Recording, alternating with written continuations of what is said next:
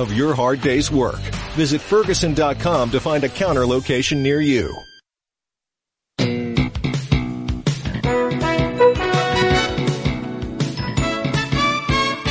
Welcome into the morning sports desk on this Tuesday, the 17th of May.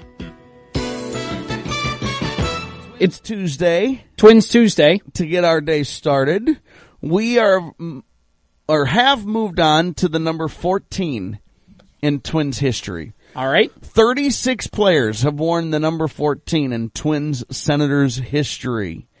Who's the most recent Twin to wear it? That would have to be Ken Herbeck, right? That's exactly right. As a matter of fact, the last time the number 14 was worn was in 1994. It goes back a long ways now. Yeah, almost 30 years. Getting to 30 years. I thought maybe, just maybe, I love Ken Herbeck, but I thought maybe that was going to sneak through the ranks there a little bit, and you're going to have to rack your brain and throw out some weird, like, oh, did Ron Coomer wear it in 1993 before he changed his number? You know what I mean? Yeah. But no, you nailed it. Kent Herbeck. Earl Batty wore it in 1960, the number 14. We hear a lot in the news right now about the name Elon Musk. Okay. You know, the Tesla guy, the SpaceX guy, the is he or isn't he going to buy Twitter?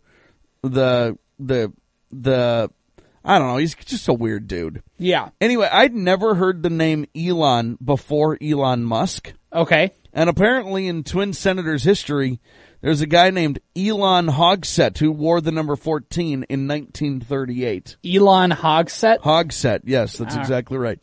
And most importantly, with the number 14, my favorite name thus far. Remember, we started at 000. We're all the way up to 14. We're 16 numbers into this. Okay. And we are finally to my favorite name in Twin Senators history. In 1931, wearing the number 14 was none other than Sad Sam Jones. Is he a baseball player or is he like a blues country artist? Yes, he is. I just think he, like, on all the bus rides, he was just in the back of the bus playing a harmonica. Yeah. So anyway, that's our little Twins Tuesday for the day. Twins got another nice little win last night, didn't they? Yes, they did. Chris Archer can be a little tough to watch sometimes, especially when that command isn't on, but he pitched fine through 4 innings. Luckily, Oakland is not good. Who is good is Royce Lewis, who got rally started in a couple different innings. He got a leadoff double to get the Twins' first run across, and then also got a single, advanced on a bunt, and ended up scoring on a Buxton single to get the Twins their second run of the game. They end up winning 3-1. My only takeaway is Carlos Correa is set to come back, as Rocco Baldelli said yesterday, as early as the end of the Oakland series, which means the Twins have to figure out if they're going to send Royce Lewis back down to AAA so he can get a bunch of time at shortstop and get a bunch of at-bats and all that, or if they feel like he's valuable enough to where he needs to stay on the big league team. I think he hasn't been lighting the world on fire. He hasn't been crushing the league. He's not going to run away with Rookie of the Year or anything, but I think he has been putting in good at-bats. He's been a nice guy at the bottom of the order to set guys up at the top. I think he's sneaky valuable to this Twins team, and I think they should at least ride it out maybe another week or two and just see if he doesn't cool off at all. The question is, who do you put back down in AAA instead? Because Trevor Larnach is set to come back soon. They've got Kyle Garlick off the 10-day injured list. Like, I know the Twins are polluted with outfielders. But they right now sneaky don't have outfielders. Like, and they're just not, rightly or wrongly, gonna dump Gio Urshela quite yet and put Lewis at third for the time being. You know what I mean? Yeah. And like, do you put him over at first base? Where's the spot for him? I mean, Royce Lewis really has only played shortstop since coming back from COVID, like not playing at all during COVID and then tearing his ACL. And before that, it was basically outfield and third base. I mean, he had like one start at second, but you're not moving Polanco. The only thing is if you commit to platooning him in a bunch of different spots, but that's the thing is, and like you said, you're not, maybe, halfway through the year you move him over for Urshela, like you push away Urshela and put him in at third, but Urshela's playing well enough right now, but I think you can justify sneaking in a couple extra starts at third for Royce Lewis more than you could at shortstop.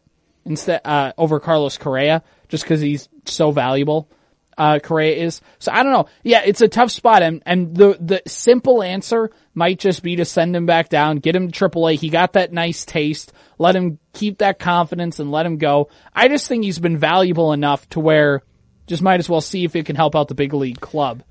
I totally agree, and I am always for getting guys up sooner than necessary, and he has shown he can clearly handle it, after a few weeks, whatever it's been.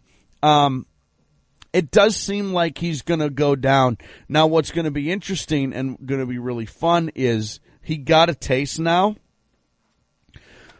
If he goes back down to AAA and just hits like 450 over the next month, he saw it, he got that taste, he's ready, he's like, that happens. You see that with guys. They get a call up. They have to go sent back down because it's someone like Carlos Correa who's waiting to return. And then they go to AAA and they're just like, you will never send me back down here ever, ever, ever again. And I think that is probably the most realistic expectation for him right now, don't you think? Yeah, I think that's the most likely path it's going. But we'll have to see. The official announcement will be made later. The thing about baseball, it's a long season, and things just tend to work themselves out. Twins in Oakland play again tonight, 8 o'clock pregame with an 8:40 first pitch on KWAD. All right, so here's a couple football-related stories I wanted to put across your mind here. Okay. So first of all, in quarterback news, you've probably heard of this already, but the University of Oklahoma has a new recruit. He's a junior college transfer. Yes, I love him already. I love him already. How can you not, CJ? Well, I mean, I don't know how you can't, because the Oklahoma Sooners have a new QB, and his name is General Booty. General Booty. That's not all, CJ. Do you know what his middle name is? I'll tell you. It's Axel. His name is General Axel Booty. General Booty. What is it, General like a nickname, or is that his actual birth name, you think? I will tell you everything you want to know about General Axel Booty because I'm in sports love with him. General Axel Booty is the nephew of former Vikings quarterback John David Booty. Remember him? How could we forget? John David has a brother named Abram. Abram is the father of General Axel Booty, and Abram had a fascination and has always loved the military. So he just plucked a title from the military and decided, my last name's Booty. Is that stolen valor? I'm going to name my kid General. I mean, the only other thing he could have done that would have been more ridiculous, his name is Kid Major. If he would have named his kid Major Booty, you're like, stop it, man. Stop. What are you doing? Major Axel Booty? Major Axel Booty. Isn't that a great name? It's perfect. And he better be awesome, by the way. So does that mean you're gonna change one of your kids' names to Corporal? Not a chance. How about Colonel? No. Sergeant? No. All right. No chance on any military names, even a little bit. I don't like. It's a good name for General Booty. You know what I mean? Yeah. It's a perfect name, as a matter of fact, for General Booty. It works. It just fits like a glove, or fits like a nice pair of blue jeans. Now, I will say though, speaking of those kinds of names, I have a cousin whose middle name is Major. Okay. My uncle, allegedly, the story goes, just always really, really liked that name. And my aunt, who is my mom's sister, was like, I get it. it cannot be his first name. It was just one of those. Like, yeah. So it's his middle name. Yeah. Major is his middle name. It's a cool name. He doesn't know I'm telling. I haven't gotten his permission to tell the story. Middle names are a great place to stash those. So I'm not going to say his full name, but it's it's like just a cool. It sounds cool. Yeah. It would have been weird as a first name. I agree with my aunt. General, like be Axel General Booty. You know what I mean? That makes a little. I like the, but whatever. General Booty is. I mean this delicately. You better be a badass at playing quarterback if your name is General Booty. Or a good one. You know? You know what I mean? You know. Like, you better be awesome. Yeah. There's a few names like Johnny Flynn. Remember Johnny Flynn played with the Timberwolves? Like, if your name is Johnny Flynn, you better show up to every place looking like I've got a tailored suit. Yeah. It's just a cool sounding, it rolls off the tongue. Sounding name. Now, I don't know what you show up in if your name is General Booty. Like a rugby shirt and some faded Levi's. I don't know. I don't know what the move is there. You show up wearing like a military uniform, like for a shirt, and then you just wear like a very low 1970s pair of shorts. Right. Like you see football players every once in a while. Their last name is like Hammer. If your last name is Hammer, you better not be a weak-hitting free safety. Yeah. You better kill people. You better not be a wide receiver. You better be flying out there taking heads off. If your name is General Booty, you better take charge in the huddle. If your name is General Booty, you better figure out how to play from behind. Anyway, so. Touche. Last thing about quarterback news, and then we'll wrap it up. Yes. Deshaun Watson. Yeah. Is trying to get off on the right foot with his new team, the Cleveland Browns, of course, after leaving Houston due to allegations of sexual misconduct. That's a nice way to put it. Yeah. We're gonna put it bluntly for the kind people. Professional way to put it. We're gonna put it very innocently for the people listening on the radio. So he's treating his teammates to a trip to the Bahamas this weekend. Yes. Taking them all out there. Of course, with all the money he's making, that doesn't hurt him in the pocketbook at all. He could potentially be suspended for the entire 2020 season.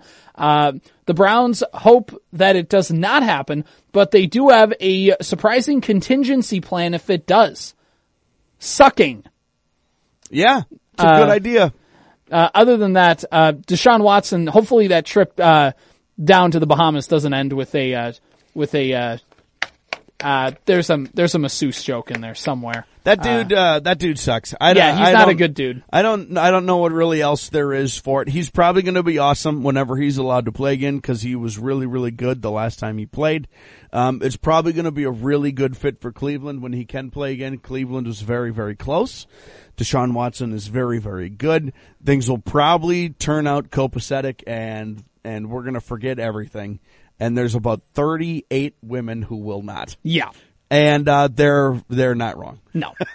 All right, let's finish this up quick. You had one thing you wanted to touch on. So Patrick Beverly, Timberwolves clown show guy, with all due respect, I mean that. He's our clown. I love him. In the most sincere way possible. He went on to ESPN and absolutely trolled Phoenix and Chris Paul. I'm going to leave this question and then bounce for you to answer this question. I want to know, what did he do wrong? What did he say wrong when he went on ESPN and did that? But what did he get right in that process all along the way? Feel free to fill in the blanks. I'm out of here. All right. So, yeah, it's an interesting take because definitely Chris Paul and Patrick Beverly have some beef. Chris Paul, of course, the point guard for Phoenix, who was the 1 seed and got upset by the Dallas Mavericks on Sunday night. And, they're done. They were eliminated. So, Patrick Beverly went on ESPN yesterday morning and also on Twitter Sunday and just ripped, mainly Chris Paul. It was mainly going after Chris Paul, not so much the Suns. But what Patrick Beverly got right is the fact of we maybe hyped up Chris Paul a little bit too much. in saying like he's not a top 10 point guard all time. There's so many other point guards in the history of the NBA who at least have rings and a lot more notoriety than Chris Paul. To be said though, Chris Paul is still a great player. What I think Patrick Beverly got wrong is I think airing out some laundry that maybe wasn't his to tell. He dropped, I think, Paul George's name as somebody who's trashed Chris Paul, or at least behind the scenes. And that, I think, is probably where he crossed the line, was taking his beef and now trying to bring other people into it. That was a little weird. Ultimately, though, it's really interesting to see NBA beef is really weird. You know, beef, feuding, whatever you want to title it, fighting, drama, pettiness, I don't know, whatever. Either way, it's really fun to see because it's about basketball. And one of the biggest things about sports radio that you hear sports personalities talk about all the time, they can sit there and they can talk about whatever they want. And at the end of the day, it doesn't really matter because you're talking about a game. And that's what the fun part about this beef is because it's really innocent. It's just playing basketball. So, I don't know. I think Patrick Beverly got some stuff right by basically saying that we've probably elevated Chris Paul a little bit too much and, that Phoenix was ripe for the picking because, him and Anthony Edwards said when they would play Phoenix during the regular season, they acted a little too high and mighty for a team that, only made the playoffs the last 2 seasons. Right, granted they had a finals appearance, but, I think basically they said they were on their high horse a little bit, and I don't think Patrick Beverly is, that upset to see them fall down. Alright, this has been the Morning Sports Desk for Tuesday, the 17th of May.